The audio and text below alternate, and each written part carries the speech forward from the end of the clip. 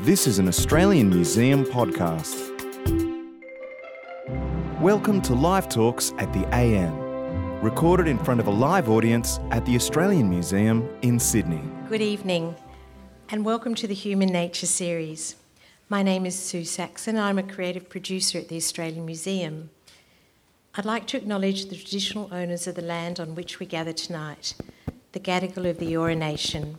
I pay my respects to Gadigal elders past and present, as well as their continuing culture and contribution to the life of this city and region. The Australian Museum is in the midst of Project Discover, a transformative year-long renovation. So thank you for coming along with us, and many thanks to the Anzac Memorial for their generous assistance. While the museum's important research work continues on-site, our award-winning architects are creating a $57.5 million renovation, which will significantly expand the AM's public floor space and deliver a better experience for visitors, including a major new touring exhibition hall, new flexible education spaces, an expanded Great Hall, and more public amenities. So tonight marks the penultimate session in the 2019 Human Nature Talks, our collaboration with 5 major universities bringing leading academic scholars in environmental humanities from around Australia and the world to our audiences. Tonight we're absolutely delighted to welcome Mark Carey of the University of Oregon, Canada, where he's Professor of History and Environmental Studies in the Clark Honours College and Director of the Environmental Studies Program. To introduce our prestigious guest, I'd like to call on Dr. Emily O'Gorman, who is Senior Lecturer in the Department of Geography and Planning at Macquarie University, where she also co-leads the Environmental Humanities Research Group. Please join me in welcoming Emily O'Gorman. Thanks, Emily.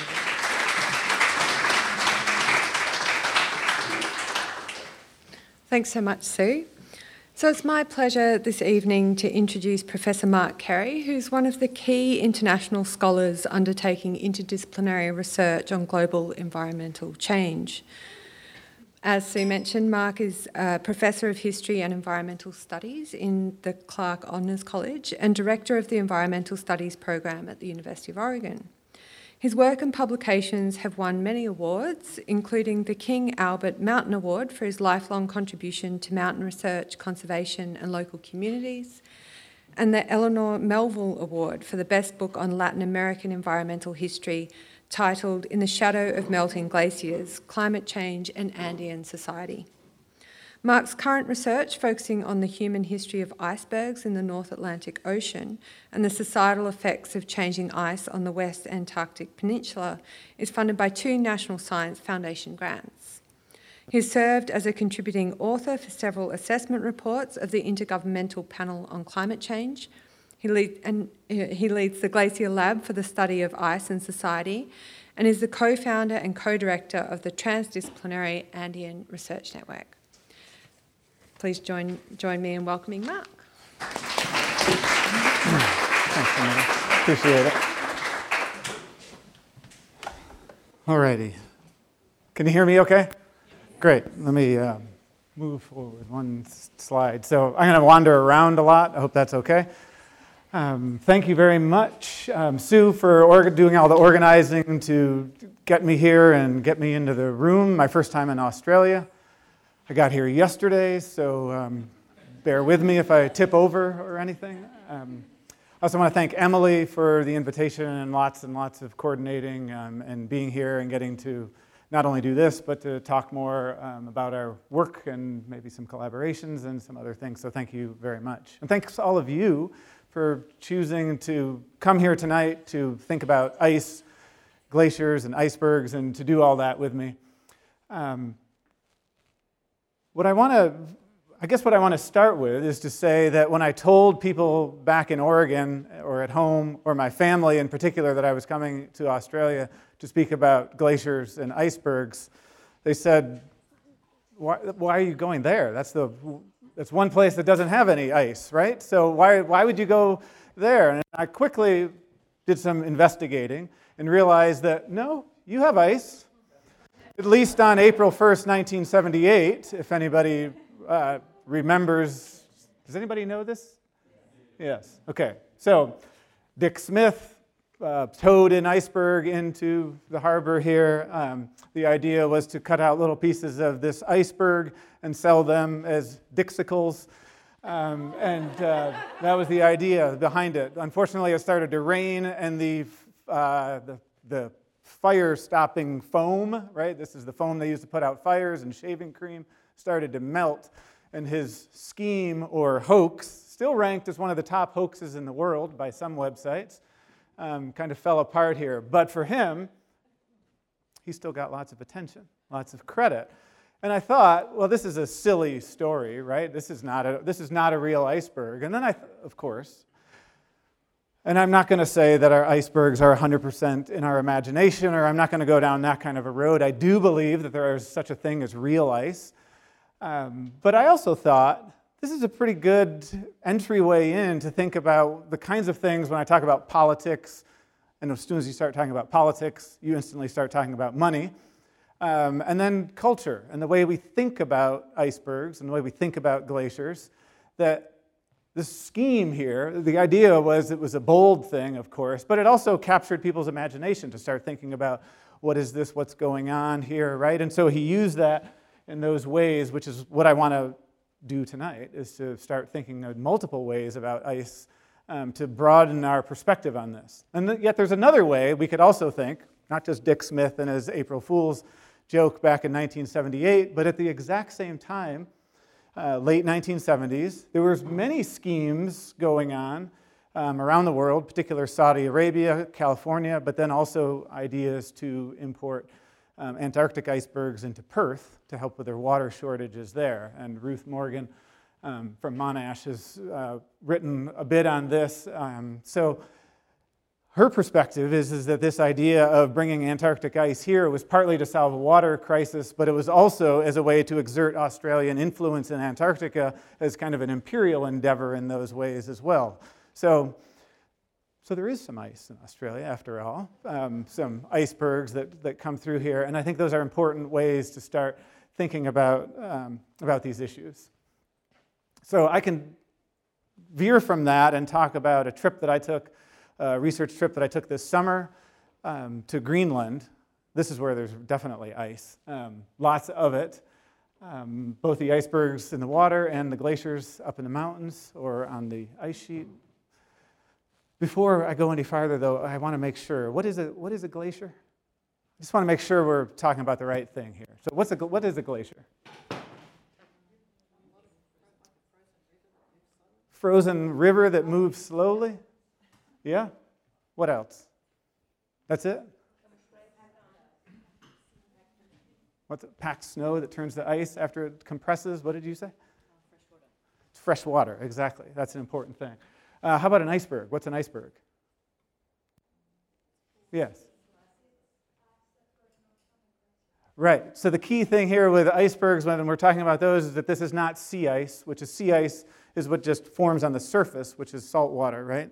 And that forms in those areas and stays there, but icebergs actually come from the land, from these glaciers and these giant ice sheets. So this is an important differentiation. So this trip that I took this summer, I was part of a group. One of my colleagues was a literature scholar.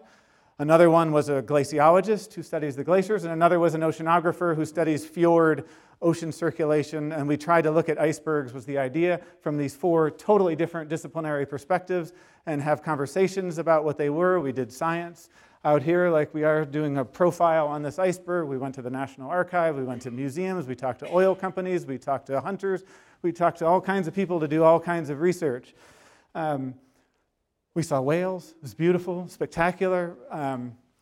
And this was my first time in Greenland. And I could go on here for tonight and show us lots and lots of kind of beautiful shots, stunning, I guess, eye candy, right? We could say, and we could lament the lost ice that's happening, and we could talk about how people in Greenland are suffering the consequences of climate change caused by a few corporations and companies elsewhere in the world. And we could go through that story, right? You'd all be very familiar with that kind of a presentation. That's not what we're going to have. If you're disappointed, I'm sorry. No, we'll see lots of things, but what I want to do is to enrich this conversation and think about glaciers in different ways, as I said. And so this entryway in of thinking about politics and culture and economics too resounds in many different ways. And at the fundamental level, what I feel like is that we're talking lots about glaciers as the icon for climate change. And that's become a singular story of glaciers. So when I publish sometimes or write something, even if I'm not talking about climate change, just mentioning glaciers, everybody assumes it's a climate change story. That's how much the climate change angle has kind of co-opted ice in the world. And as a result of that, we miss all kinds of other stories. We miss how people all over the world are actually interacting with ice.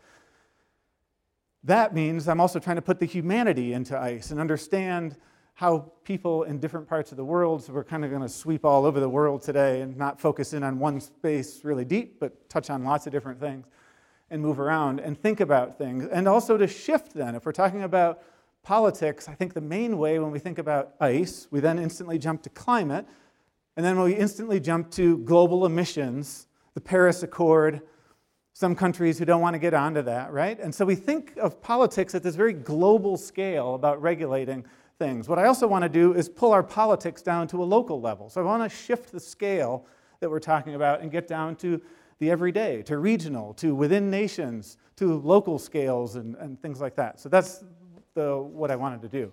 And what I thought for a structure to do this, because I wasn't quite sure, and then I thought, I was in Greenland for 2.5 weeks. And while I was in Greenland for 2.5 weeks, a lot happened internationally around ice. It was 5 different, among many others, but there was 5 different things that came out related to Greenland, and one is about Iceland, which I had to go through to get to back and forth from Greenland. So there's 5 different things that happened about ice in Greenland while I was there. So what I want to use tonight, I'm going to talk about those 5 different examples of some news that broke internationally about Greenland glaciers, and then kind of dissect those and talk about those and build on my experiences over time in Newfoundland, looking at icebergs, in Peru, looking at glaciers, in Greenland this summer, and just think more richly about all those different things. So, first, it was like July 30th, 31st, something like that. News was breaking everywhere that the heat wave that was in Europe was moving to Greenland, and we were going to have the biggest destruction of ice on any given day or in every given month or in any given year that we've ever had. And we probably all know that Greenland is pretty significant amount of ice, and if all the ice in Greenland melts, then that's going to increase sea level by 7 meters, I believe is the amount. So this would be catastrophic. It's also bad for people's lives there and livelihoods. So there was lots of news about this. A lot of the news, like in the Atlantic, had these stunning pictures of what looks like the melting ice sheet, rivers on top of it, of icebergs. And what struck me thinking about these is, well, this is this kind of scenery that I was just talking about, right? In terms of this eye candy that we want to see. We're pulled into this. We're thinking about Greenland and its melting. We don't get much of a sense of the locals that are going on, and there was not many articles. One particular thread that emerged in so many of those was to think about how the local people are suffering, right? These are victims of climate change. I don't want to say that that's not happening. I don't want to say that Greenland wasn't really warm. It was hot when I was there. It was kind of stunningly hot. Black flies were everywhere. It was annoying. People are having to change, but it was a different kind of approach. There was a journalist who kept emailing me saying, can you tell me a local person who can give me a story of how they're suffering with climate change and melting ice? Like, why don't you go and ask them what their experience is first instead of just being fed a quote? And so there's a bit of a, I don't know, I would say a trope or a trend in the media that was there, and how they were discovering this and how they were thinking about the ice there.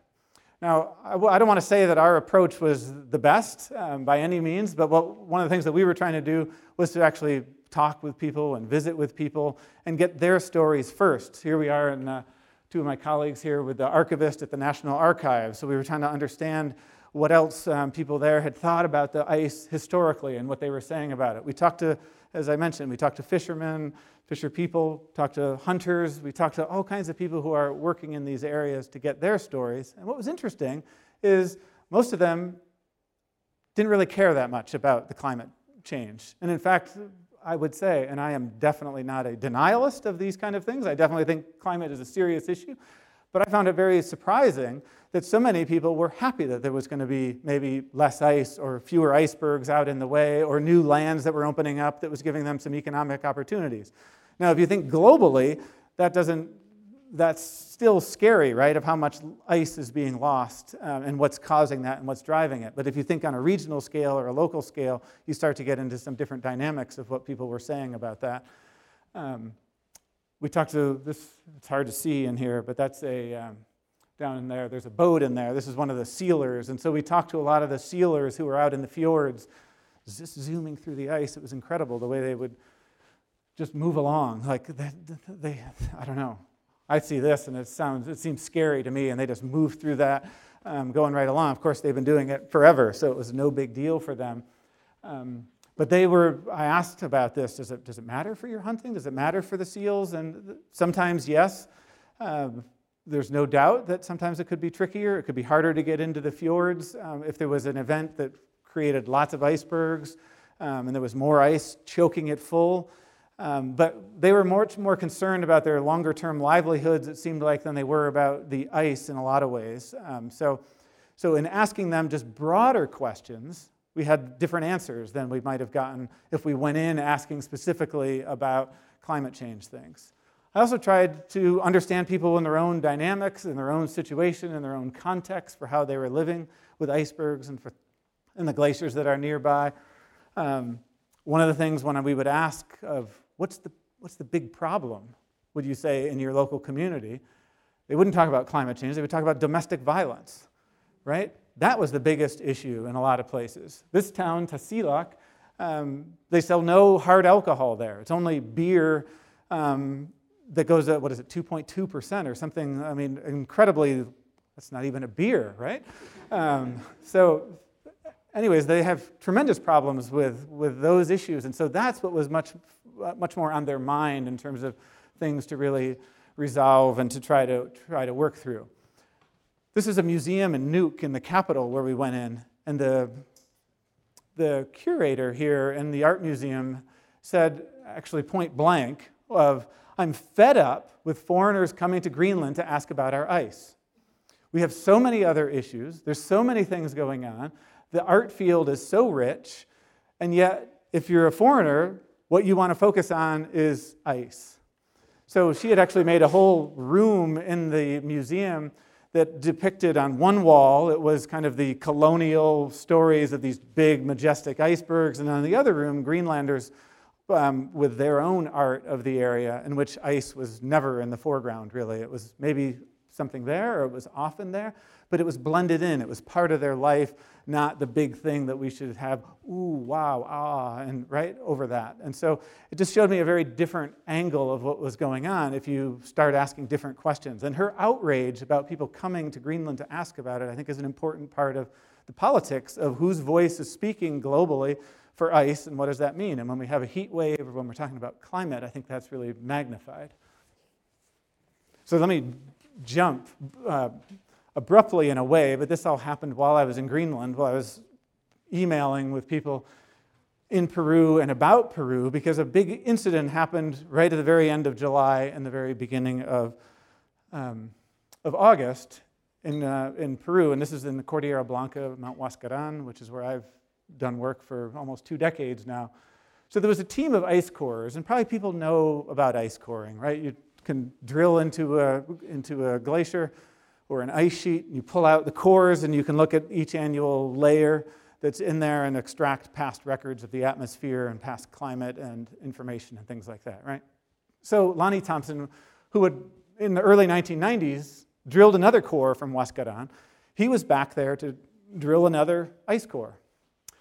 Problem is after several days, I think almost 2 weeks actually, of being near the summit, doing this, suddenly people down in the valley below started to get very restless, extremely restless, feeling like they didn't have the right permissions to be up there. And then the rumors and information started circulating in town that they didn't they didn't care about the climate kind of things. They thought that they were actually up there exploring for minerals, part of the mining companies, because this is Cordillera Blanca has exploded in mining rights in recent years. And so they thought, or at least they said, that they were thinking that this was about mining and that they were actually just using climate as an excuse to go up there, and it really wasn't that. And so it ended up being quite a big scene. There was a local Facebook group that got going, there was marches, there was protests. In the end, Lonnie Thompson and his group of about 15 researchers, climate scientists, they had to leave. They were flown off the top of the mountain. They couldn't even go through this community to get out because they were worried that they would be kidnapped. That's happened 15 years ago. It happened right before I got to Peru the first time in 2000.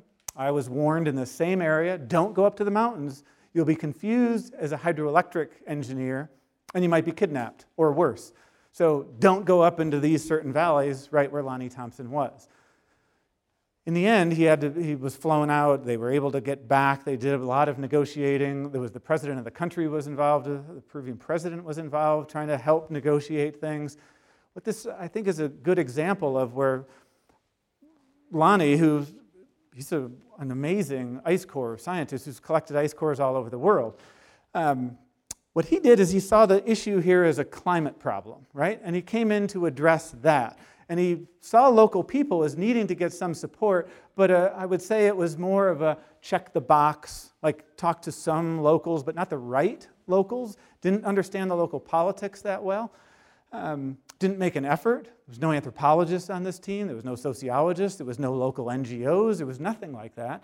And as a result of that, there was this tremendous collision. And so here's the idea of where you see this, we're back to the heat wave, right, that I opened this with. In Greenland, if you present and portray an area just in this climate change way, then you miss all the other things. So for these local people, they cared about multinational corporations in their area. They cared about who had authority to tap the mountains. They cared about the local politics and who was maybe benefiting and who wasn't. And then that had a tremendous collision with the science that was being done in that area. Now, just 2 years ago, there was a dangerous glacial lake, creatively named Lake 513. That's just the number it came out in the inventory in the 1980s when it was formed. It's a dangerous lake. It had an outburst flood. The glacier used to come down into the valley. The glacier shrunk and left a lake in that space that used to be ice, right? And it's kind of unstable, so it caused an outburst flood. So what the community, and with help from a Swiss NGO and the Swiss Agency for International Development, what they did is they put in an early warning system. Sounds great, right? Outburst floods from these glacial lakes actually move fairly slow, maybe only 20, 30 kilometers an hour, which you can't outrun, but if it starts 25 kilometers away from your community, you actually have time to have a sandwich before you evacuate and still get out of the way. So it's quite a bit of time. It's not like an earthquake that's boom, right? But they put this in. They thought they went through all the right protocols. They had local meetings and local community involvement. But then, not that long ago, 2 years ago, this happened. A different local community than they had worked with went to this area and destroyed. They dismantled the entire early warning system, took it down. Here it is in pieces. And they said, we don't care about this. This is not our main risk. Why is this up here? Actually, this conflicts with our cultural values about having technology high up on the mountains. There had been another weather station put in here 15 years earlier, 20 years earlier, 1998. It's 20 years ago, geez. And they thought it caused a drought by having this technology up on the mountain. So they took it and dismantled it and took it away, and sure enough, it started raining the next day, and they were out of their drought. This isn't just some superstition that happened to be right there. This is about trying to understand local values and cultures and how they see spaces and how they see glaciers and how they see high mountains and the issues that are there. And what I would say is a lesson from this is we have to think more broadly. Climate, of course, matters, but we have to also try to get a sense of these different on-the-ground types of issues and really weigh how different communities think and worry about these different issues. So be careful, I would say, is the takeaway, is make sure we're careful in the way we're talking about climate and local impacts to understand that local dynamics way better. So another thing, the scientists as explorers and how this gets often portrayed.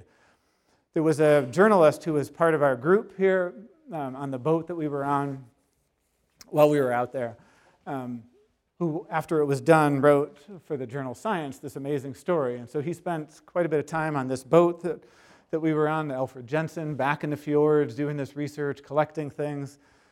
Our group was also up flying in helicopters up to look at the icebergs and the glaciers, like that's Jakobshavn, to get a different perspective on things. And we even landed on these, and this is not me, that's for sure, I'm strapped in. But Kristen, the glaciologist, would hop out and actually plant GPS units on these icebergs, and we'd hover in these areas, and then she would drop a probe down to the bottom of the fjord, 800 meters deep in some places, to study these pretty incredible kind of stuff that she was doing. High adrenaline, high risk, it felt to me. I'm not somebody who spends any time in helicopters, so hovering with icebergs that are 50, 30 meters higher than we are, with the gusting that's going on, it all sounds a bit crazy to me, and I was very happy to be back off that helicopter. But this is the exact stuff of drama that I think we hear lots about. So often what we hear is not local stories about people, but we hear, what I would say is we've kind of replaced the old heroic explorer of Antarctica and the high mountain mountaineer and the Arctic area, and we've replaced that with scientists who are doing that, and that's what gets written about.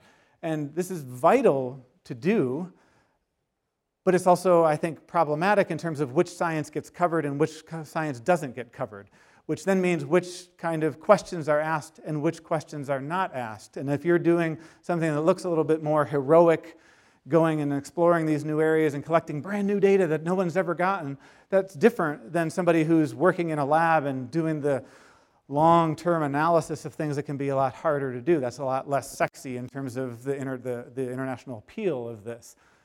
I'd written about this a few years ago with a feminist studies angle on glaciers with a group here with a postdoc, a graduate student, and an undergraduate.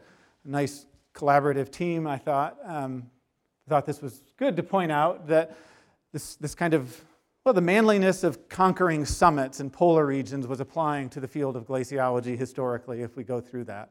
That's what we were arguing, and there's implications then for not only who's doing the science, with only about 25% of all glaciologists who are women, and then also which types of questions, and then what type of apparatus and what this is emerging from. So we wrote this, went over really well, to put it lightly. So the climate denialists first picked it up and got on top of this and started coming after us quite strongly, and then that spread out all over the place. We were even attacked here in Australia. So it's a big international thing. I had death threats, which I was not prepared for in graduate school, to learn how to manage death threats coming at me. I had a 2-week period where every day I would pretty much get up in the morning and talk to the head of communications at the University of Oregon. Then I would talk to general counsel. Then I would call attorneys in New York and call attorneys in San Francisco, and tried to negotiate this and figure out how to manage all this with Freedom of Information Act requests coming to get everything from my email to every grant proposal I'd ever written to all kinds of stuff, right? You hear about this, that there's an attack structure that's out there. I didn't expect it to come here, but what I didn't realize is how much stronger it is in the anti-feminism world than it is in the anti-climate science world. And so the longest, most enduring, most wretched attacks on us were really the anti-feminists who were coming after us. So it was quite an experience here. Fortunately, there was lots of people who were supportive of this and thought that this was important questions to raise and decent research to try to be doing, and also started to expose that all the things that they were putting on there about these elevated numbers, I don't even know where they came up with the numbers of hundreds of thousands of dollars for one article, that probably at the end of the day, when I figured out all the things, would probably cost maybe $2,000 to fund the undergraduate, the grad student, and the postdoc, and my time, which got no funding on that at all. But anyways, gross problems. But anyways, I think this is just an important part of this to mention in terms of the importance of understanding who's doing the science And then who gets to speak for these environments? And so what we were saying is that certain stories of manly conquest were taking over in terms of how things were represented. And then that marginalized lots of people, women, local people, local stories, and different types of knowledge, like coming from the humanities. And so I think those are important things to make sure we continue to think about when we see these stories of the scientists going to do their work. They have to do that. The biggest thing I came away from Greenland in terms of this is tremendous respect for my scientist colleagues for what they're doing. I don't want to do it because it seems too dangerous.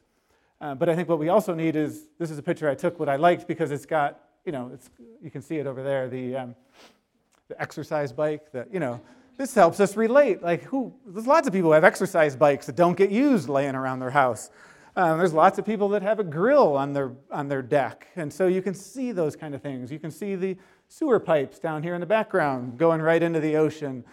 You start to get to see people living their everyday lives. And I think that's what's important, even though there's ice all over the place. These are different types of stories that are a little less romantic. So, third one, the laboratory, Greenland, or we could say other places that appear in these stories and these accounts and the framings just as a laboratory for others to use. Anybody see this news this summer? This was nuts, I thought. So the idea is you can make a submarine that'll go around and have a little visualization that goes with this, and it shows a new baby iceberg being born, and it floats up to the surface and goes away here. And so this was an Indonesian company that proposed this and thought this would be a good idea. And it was, all the discussion about it was really just to criticize whether it was technically possible or not, which I thought was interesting that they would take it to mean that much, that they would actually even investigate that piece of it, because it sounds just crazy. But I guess if they're trying to tow Antarctic icebergs to Perth in Saudi Arabia, then we should think seriously about this one too. So anyways, this was in the news to think about, and I think it exemplifies the way they were thinking about Greenland and to think about the climate change problem, that they wanted to just use the Arctic. So these submarines would move around the Arctic and create these icebergs. Did they ever ask Greenlanders? Did they ever ask Norwegians? Did they ask the Sami? Did they ask the Inuit people? Did they ask? No, that doesn't matter for any of those things. So none of that appeared in their story. It was just using the northern area as a way to help prepare and make more ice in the world. That was the main story. So I would say this is just, Greenland is a place for ice. And so there's negative implications of that, which I think you can get my thread so far. So I think we have to be careful about those kind of framings. But then there's also another piece of this, which is there's whole different stories of icebergs than just climate change. I've heard of this little boat, I suspect, right? So this is one story that we don't always historically and up to the present want to just save ice, right? Sometimes ice can be a menace or something like that and disrupt things. The International Ice Patrol, set up after the Titanic sank in order to watch the North Atlantic and make sure that they could keep tabs on the icebergs so that no more ships ran into ice and sank and killed passengers. So it's an amazing service. It's still going since 1913. It's still forecasting and finding all the icebergs and publicizing them. They spend a lot of time in the air. They are on the boat. So this is an amazing organization. The shipping lanes, this was an old photo, but you can see they had a lot to do, right, of protecting these shipping lanes before airplanes in particular. And it's amazing. So they would broadcast the positions of icebergs and where they were in these different quadrants that they had on there. But they also had a different part of icebergs, again, to make the point here that there's more than one way of thinking about ice than just as something to save as beautiful scenery. They spent decades trying to blow up icebergs because they thought, oh, one good way to get them out of the shipping lanes is to just blow them up. They even contemplated using nuclear bombs to put on the big ones to blow up icebergs to get them out of the way here. So they tried this for a long time. They covered them with carbon black. They used thermite, a variety of different things. And eventually in 1960, they said, you know what? The ice wins. We can't do it. We can't blow these things up. It's not working. And even if we do sometimes break them apart, we just get lots of icebergs instead of one. And that's worse. It's lots of risks, because even a small iceberg can sink a ship. So again, a very different kind of a story. Right about when they finished this, There's a new issue that's still there, that's also been back to the 19th century and before that, and that's iceberg scouring on the ocean floor, right? The icebergs are deep, 90% of them is under the water, and so they can hit stuff that's down there on the seafloor. The first transatlantic telegraph cable was only in operation for 9 months before an iceberg destroyed it. And they actually spent a decade studying icebergs to figure out where to place it so that this exact thing wouldn't happen. And they couldn't even make it a year without this damage. So cables continue to have problems. And if you think I'm just talking about an old story of undersea cables from the past, this is a current map of fiber optic cables all over the world and how these are used. We tend to think that our phones are working and the internet is working off satellites. It's mostly working on submarine cables that are all over the place. If you want to see, sorry, I had Australia on here so you could see you don't have many icebergs unless Dick Smith is back. But you can see that there's a lot of cables out there in the world. And so if you're in a spot like Greenland, this makes a huge difference. So all their disruptions to fiber optic cables to their shore have been, in the last 5 years, have all been caused by iceberg damage. So they continue to feel like icebergs are a big threat to their communications with the rest of the world. So this is not just an old story. There's also other parts of these icebergs, just to keep in mind, of how people are interacting with them and different types of politics and economics and interaction. And that is through offshore oil platforms, especially in eastern Canada, but also in Greenland, also Alaska, also the Russian Arctic, and increasingly probably more places in the world, that they need to tow icebergs out of the way so that they don't get too close to these offshore oil platforms. So there's lots and lots of iceberg towing all the time. And they've been doing this since the 1970s, where they started developing the techniques to be able to usually, not always, usually be able to tow the icebergs. It's been quite a story of the science and the technology to be able to do that. My clickers. Oh no, whoa, got behind, sorry. So one of the things about these icebergs moving towards them is they can maybe have the technology in order to tow icebergs out of the way, but it still depends on the people who are there and the human decision-making around what to do. So this is an incident from 2017 with the Sea Rose, an offshore platform off of Newfoundland in eastern Canada. And this is what the iceberg forecast looked like for the couple days here. All those lines, you don't have to read anything to know that that's a little scary if you're these platforms that are all right in that area, right? So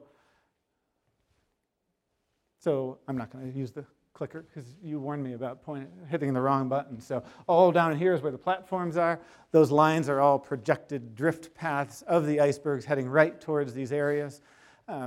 They were concerned about this. They did some successful tows. They moved the Henry Goodrich that's there. They just towed that. It's a semi-submersible platform. They just towed it 50 kilometers away, got it out of the way so it didn't get hit by an iceberg that was coming.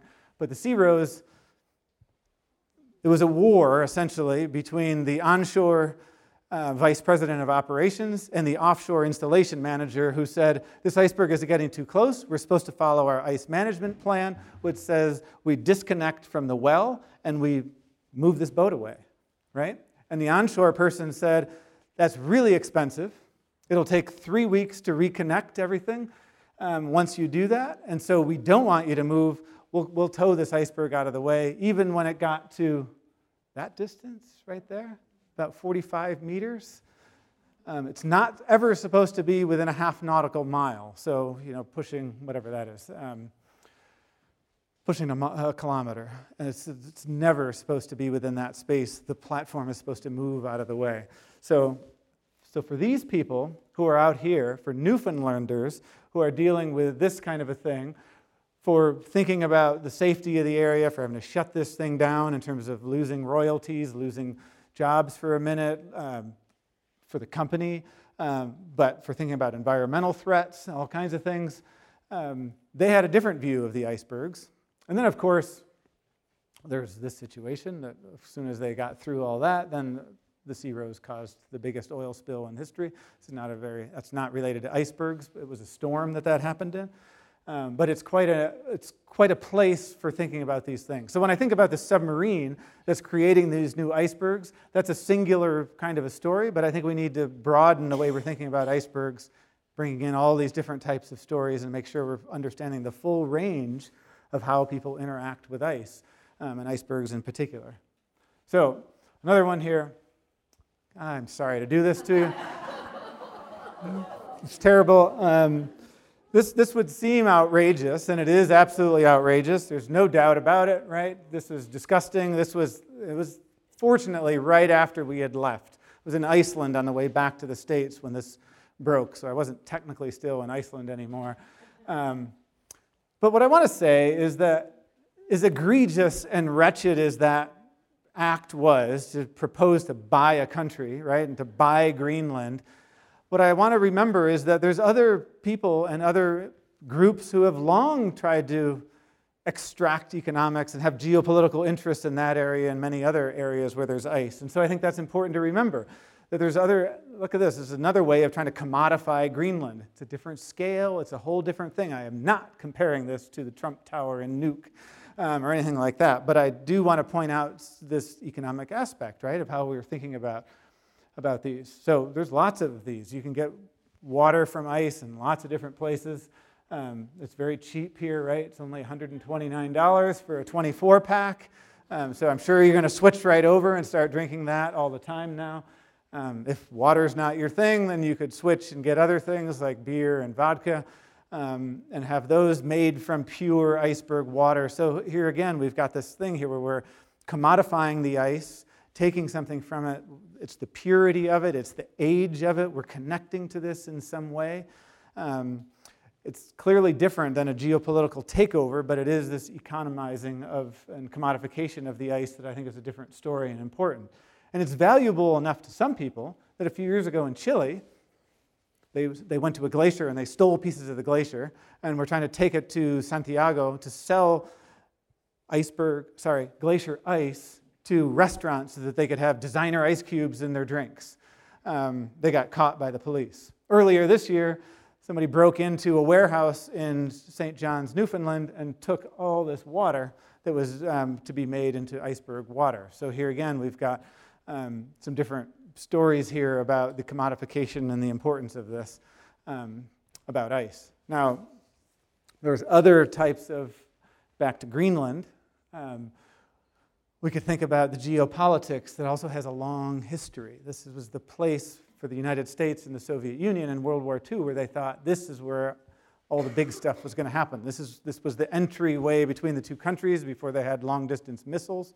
So it was a race into this area to try to control it. The United States built Camp Century, which was a not-so-secret military base in the ice. They actually drilled down inside and made all these tunnels that you can see up there to go in. They had a little nuclear reactor there in the Greenland ice sheet. Yes, in the Greenland ice sheet, they had all this in order to create this space. They had everything down there, right? So what was the idea behind this? Well, actually what they were trying to do is get ready for this thing called Project Iceworm, which was this elaborate system of about 1,000 kilometers of under ice tunnels and train tracks in there that would have missiles on these moving around in constant motion so that within 20 minutes they could launch them at the Soviet Union. So this was this humongous, incredible project that they had under there. So that's why they were building Camp Century. That's what the goal was there. That's why they were there. And it also so happened that's where the first deep ice core ever drilled comes from, is Camp Century. Why did they start drilling? It's not a climate story, I hate to tell you, although ice cores have become one of the quintessential items to understand past climate, but it was actually a geopolitical struggle. They didn't know how ice moved, so they started drilling into it, and then it ended up with ice cores as a result of that, and we're able to analyze those, and that's become a tremendous part of climate science. But it was really geopolitical that was driving that from the beginning. And it's not just in Greenland that they were doing this. This is the Vostok ice core from Antarctica. That was the Soviet Union's response to this. Was they started drilling there as well. And eventually, by the 1980s, they got the Vostok core, which is, you can see those lines on there. This is the fundamental connection between carbon dioxide and temperature that emerged from that core. And so that also is emerging from this tremendous structure and support for geopolitical operations in the polar regions. That's how they got to know ice. That's what pushed the field of glaciology forward, was the military support for it and the geopolitical interests of it. Back to Greenland. This will seem like a weird photo, but I saw the legacies of this summer. This is Dave Sutherland, the oceanographer I was with. We got to the Ilulissat airport there, and nobody came to pick us up. We're maybe 5 kilometers from town, something like that, too far to walk. So what did he do? He was the one who was on our logistical kind of arrangements. He picked up the phone to make a phone call. Did he call the hotel? No. Did he call a local taxi? No.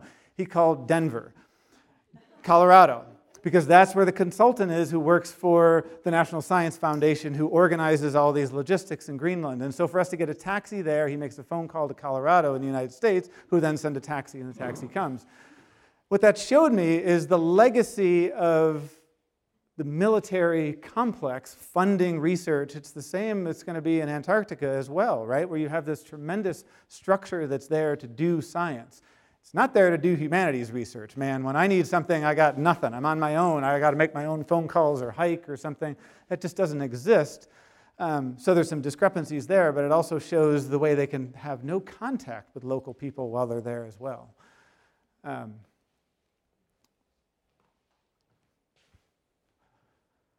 I'm going to skip this example. Sorry. Did you want to go back to the Andes? I feel like I'm running out of time. And the clicker won't work. There I am in an archive, finding some stories about glacier politics and economics and these huge floods that were coming through there and how they didn't want to announce them to local people because they thought that'll disrupt tourism. So it was quite a story. Mining companies in control there. So let me get to the last point that I was going to raise, the last kind of thing that emerged. I'll sum up quickly with this one.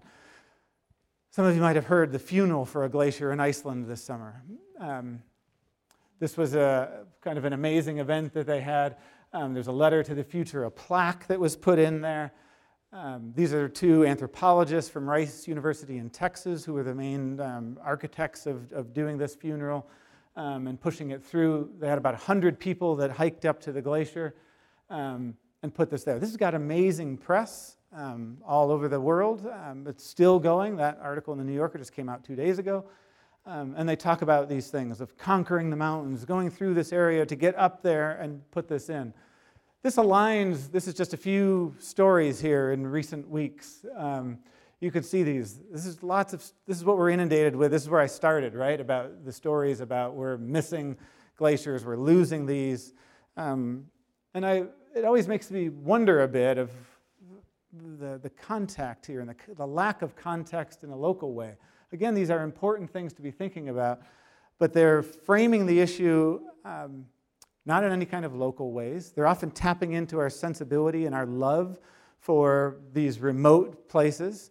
I think with the funeral, they're also trying to tap into our own sense of mortality. I do feel like there's a reason that we love glaciers so much and why they're so iconic is because they're disappearing.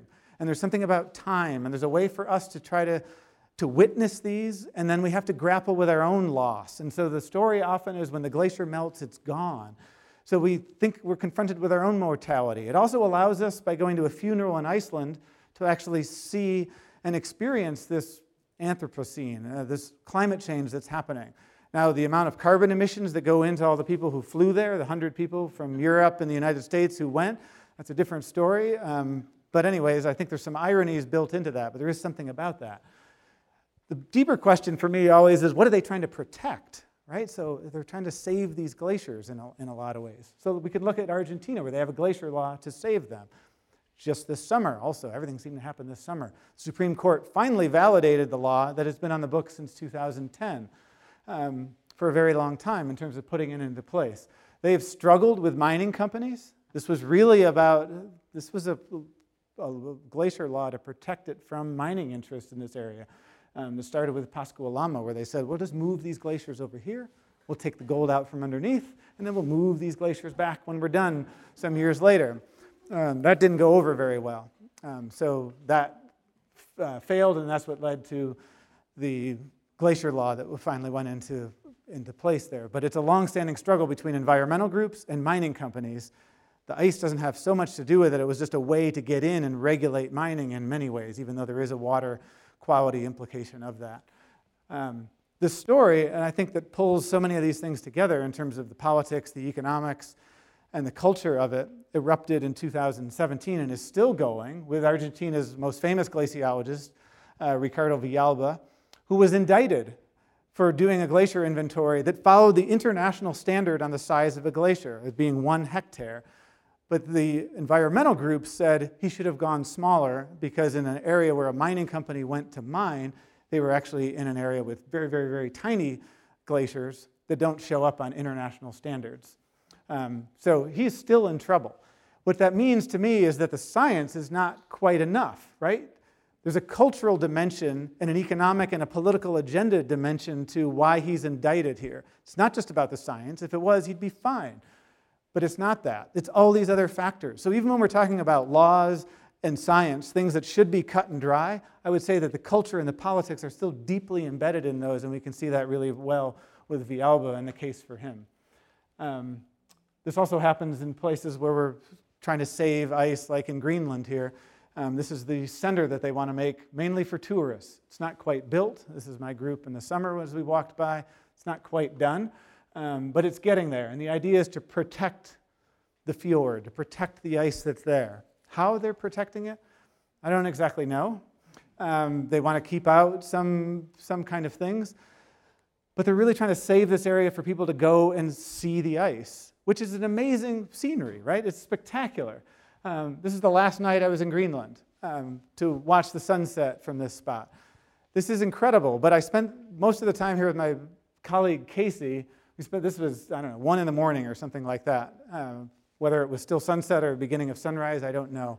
And we spent 2 or 3 hours up there talking about how to experience this place and how to experience ice.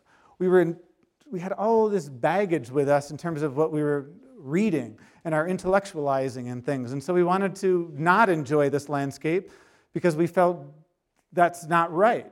That's kind of my story in some ways, but that's not the story really I want to leave you with. We should all see these things. I mean, if we can, we should enjoy them and be moved and find this stunning and majestic. But then we also felt like we had gone to Greenland. We were part of this group of people who had gone. I don't speak Danish and I don't speak Greenlandic. That's problematic. That's not like Peru where I can speak Spanish and communicate with people. So I felt disconnected even though we were talking to locals. We had that in our mind. It was also a weird landscape with all these icebergs and the ocean. It's not a landscape that invites you in to see. It's one that repels you and makes you stand back. So I end with these scenes because I think it's so hard to wrap my mind. I still struggle. I can have my intellectual hat on and be critical like I have been today of the way that a lot of times that climate change news is presented to us. And I can see problems with that. And yet in my heart, I'm also moved by these types of landscapes. But I think in order to talk productively about climate change and move forward, we have to humanize these landscapes. We have to think about them as real people living in these places and interacting with ice in different ways who have different types of political struggles. I don't think we're getting that far along in the way we have been talking about climate change. So maybe if we can humanize more and have different types of stories, then that could be helpful in terms of moving the conversation going and getting different ideas. So, all right. Thank you very much.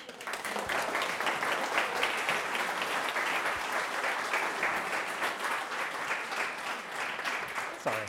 Monica, that was fascinating. Thank you. I read that the ice cap, the Earth had the ice cap only for 20% of its age. When did that start, or how can we correlate the glaciers with the ice cap and the temperature on the surface of the Earth? You're talking about a long, long history of the planet, right? Yeah. I mean, we've had a lot of ice ages over time where there's with the switches between those. How far back we go for all these, I have to just admit I'm not a paleoclimatologist, so I don't know the record way back there. I know that since the Holocene started 12, 14,000 years ago, 10,000 years ago, however you want to mark that period. We've certainly had ice in lots of different places, but it fluctuates over time. So there's been a lot of ice you should ask a paleoscientist that question, really, to go back millions of years. I think that's what you're asking, right? Way back, right? Sorry. Thank you. My name's Justin. Yeah, great presentation. So today in the Australian media, it came out that the Department of the Environment is refusing to use the term a problem when it comes to global warming, because it was, or at least the head of the department was saying, in some parts of the world, global warming will actually make it easier for people to live, and therefore, they're refusing to approach the framing in that term. Can you clarify, are you advocating for like a relativist approach to climate change? And if not, then whose job is it to, consider all the local cultural context when it comes to tackling a global problem that we have less than 10 years to, realistically try and do something about? Yeah, it's a good question, and I don't want to be cast or say at all that this is a relative problem and that we don't need to worry about it. And lots of glaciers maybe are changing, and that's normal and that's natural, and we shouldn't worry about it. That is the last thing in the world I want to say. The first book that I wrote was about these glacial lake outburst floods and avalanches in Peru, mainly caused by shrinking glaciers that have killed 15,000 people since 1941. That's the first thing I worked on. I saw very firsthand, very clearly, how shrinking glaciers are killing lots of people, tens of thousands of people, right? So I want to be clear about the fact that this is a huge problem. I also think, I guess what I would say fundamentally is that if we're too afraid to criticize and try to refine the way we're talking about something because it's such a big deal, then we don't start refining it.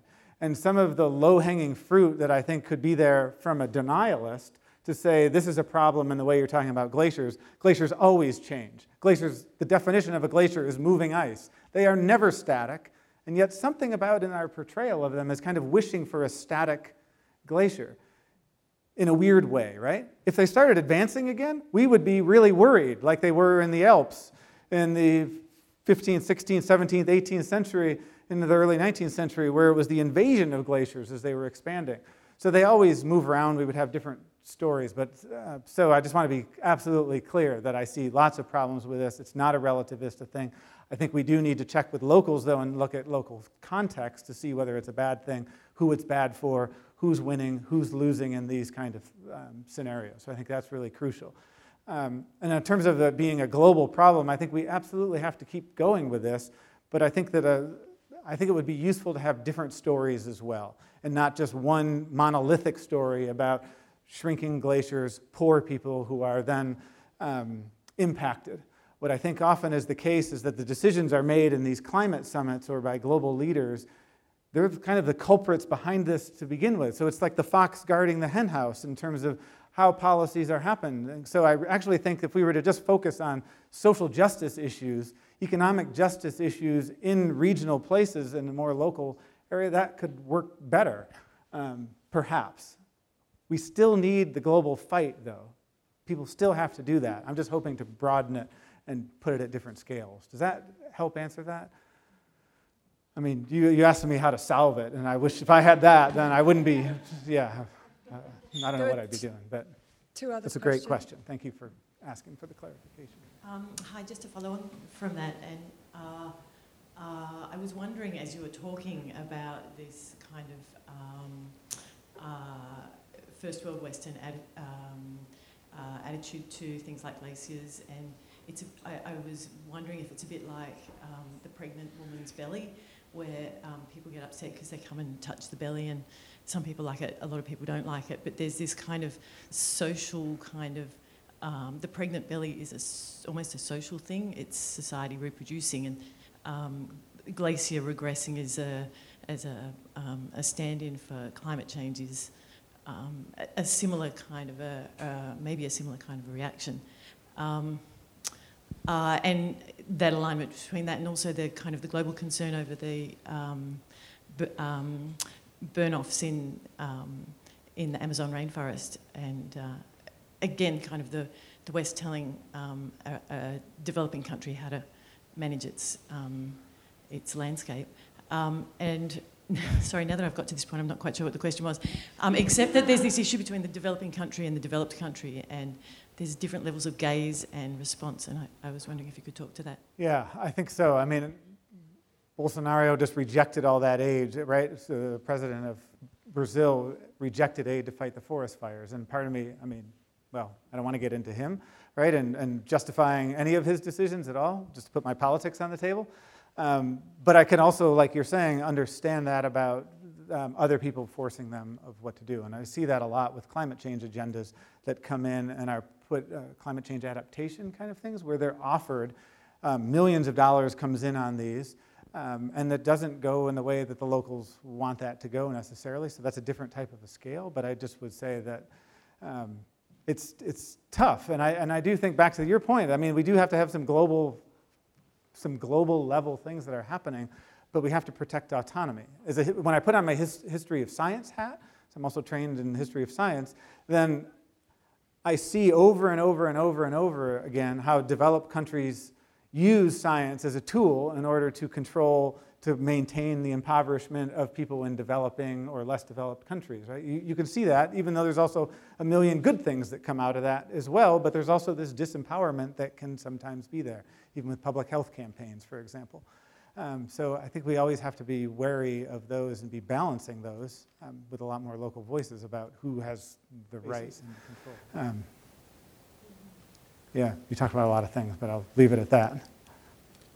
Hi, I'm Zoe. I've come to a few of these talks lately because I feel kind of desperate and hopeless, and so I think it's great to be in a room full of other people who can afford to pay $25 to come out, on a Tuesday night. But how do we tell these stories, these kind of human stories, to people who don't already agree with this, who aren't kind of privileged enough to be able to come to listen to these talks? I mean, I think that they're the people that are the marginalised people who identify that climate change is a problem but still vote for a government that doesn't kind of have any climate policies in Australia, or people who think that what you're identifying, climate change is a problem, but domestic violence is actually more important, or job security if you work in the mining industry, thinking about what might happen if some of these policies that you don't quite understand comes in. So scientists seem to have this kind of knowledge, but then there's a gap between what they're able to tell and the stories that people, I guess, are accepting enough to act. So Whose job is it to humanise the stories? I mean, it would be nice if, I do think that a more diverse set of stories could connect to a more diverse population in many ways, right? That if we frame this in a way of, this is beautiful landscape to save in the same way that the environmental movement has tried to do this for a long time, I think then we run into these conflicts, and then we can have other groups present this as the right economic kind of security versus this luxury of protecting environmental areas or doing something about climate change, right? Whereas if we talk about the issue, for example, and this isn't a climate story, but the issue of the sea rose and the icebergs getting close to offshore oil platforms, if we talk about that as an issue of worker safety on their jobs, people who work for a union, that's a different way of, I think, connecting. So I'm hoping that those stories could get out there. But a good example was in an airport in Greenland, when there was just somebody who was there from the United States who was visiting, and they heard that we were doing some research because we had this equipment, and they asked a question, and then when Dave came up and said he was an oceanographer studying, it was like Casey, the literature person, and me, just like, get out of the way, science, what do you have to say? And it was just this amazing moment of who gets to speak, right? Who has the authority to do this? And I think that's a much deeper cultural thing. This is the way universities are funded as well, right? Of what's in there. It's a big thing. This is not a simple thing. And I'm not trying to say that we should unfund science, not in the slightest. I'm trying to say that there should be many different voices in there. So I think it's a tougher thing, but I do wish when I see the journalist stories and when I see the media writing about it, I wish that there was a greater appreciation for more things In Peru, I get asked to do interviews all the time. They're happy to hear from historians. But not in the United States. No way in the world would I. That's not true. I mean, I do get asked, but it's a different kind of a thing. So I think there's deeper cultural things about what knowledge is there and what's privileged. But I don't want to just blame journalists either. That's not the case. They're writing what's going to sell, right, and what the market wants. So it's more than that. Thanks so much. My name's Jenny, and I work at the Australian Museum, and I'm manager of climate change projects there. And so I think it's the work of the museum to be able to get these messages out about our joint responsibility within Australia to try and change things up, but also to tell the sorts of stories that we need to hear from people in the Pacific and other parts of the world that are already being really impacted, and to enable people to understand what's happening here. Mm-hmm. But I think museums are really good at listening to people who wouldn't normally have a chance to be listened to, and we're trying to get out to rural areas and places like that, Western Sydney and all around, and to try and be able to connect to those audiences more effectively through our efforts to increase understanding and engagement in climate change. But thanks so much for tonight. It's been wonderful. Yeah, thank you. It's a good. I should also say that in terms of a shift, because I think you're right about the role of museums, and museum exhibits are changing, I think, in the way that this has been done, at least in what I've seen. I'll also say the IPCC, right? That's the International Climate Group. I was part of the last assessment report, 2013-14. I was about the only social scientist on that. There was another economist, and I spent the whole time in all of our meetings over 2 years just trying to justify what I did, right? And try to explain to all these scientists who were charged with talking about the human side, right? Talking about adaptation and vulnerability, but it was the natural scientists doing that, versus the one that just came out 3 weeks ago, the special report on oceans and cryosphere, that has equal teams of anthropologists, and there's even some historians, and there's sociologists, and there's political scientists. There's all kinds of people in the social sciences. Not enough humanities, but they're getting there. And so there is a huge shift that's starting, and maybe I could have said that in answer back to your question too about how to change. I think there is a shift that's already happening, and the museum is a really good example of that too. So, yeah. Thank you so much, Mark. We might have to leave it there. I would just remind everyone we've got one more talk in the series, which is by Andrew Gaynor, and the details are up there. But please join me in thanking Mark one last time.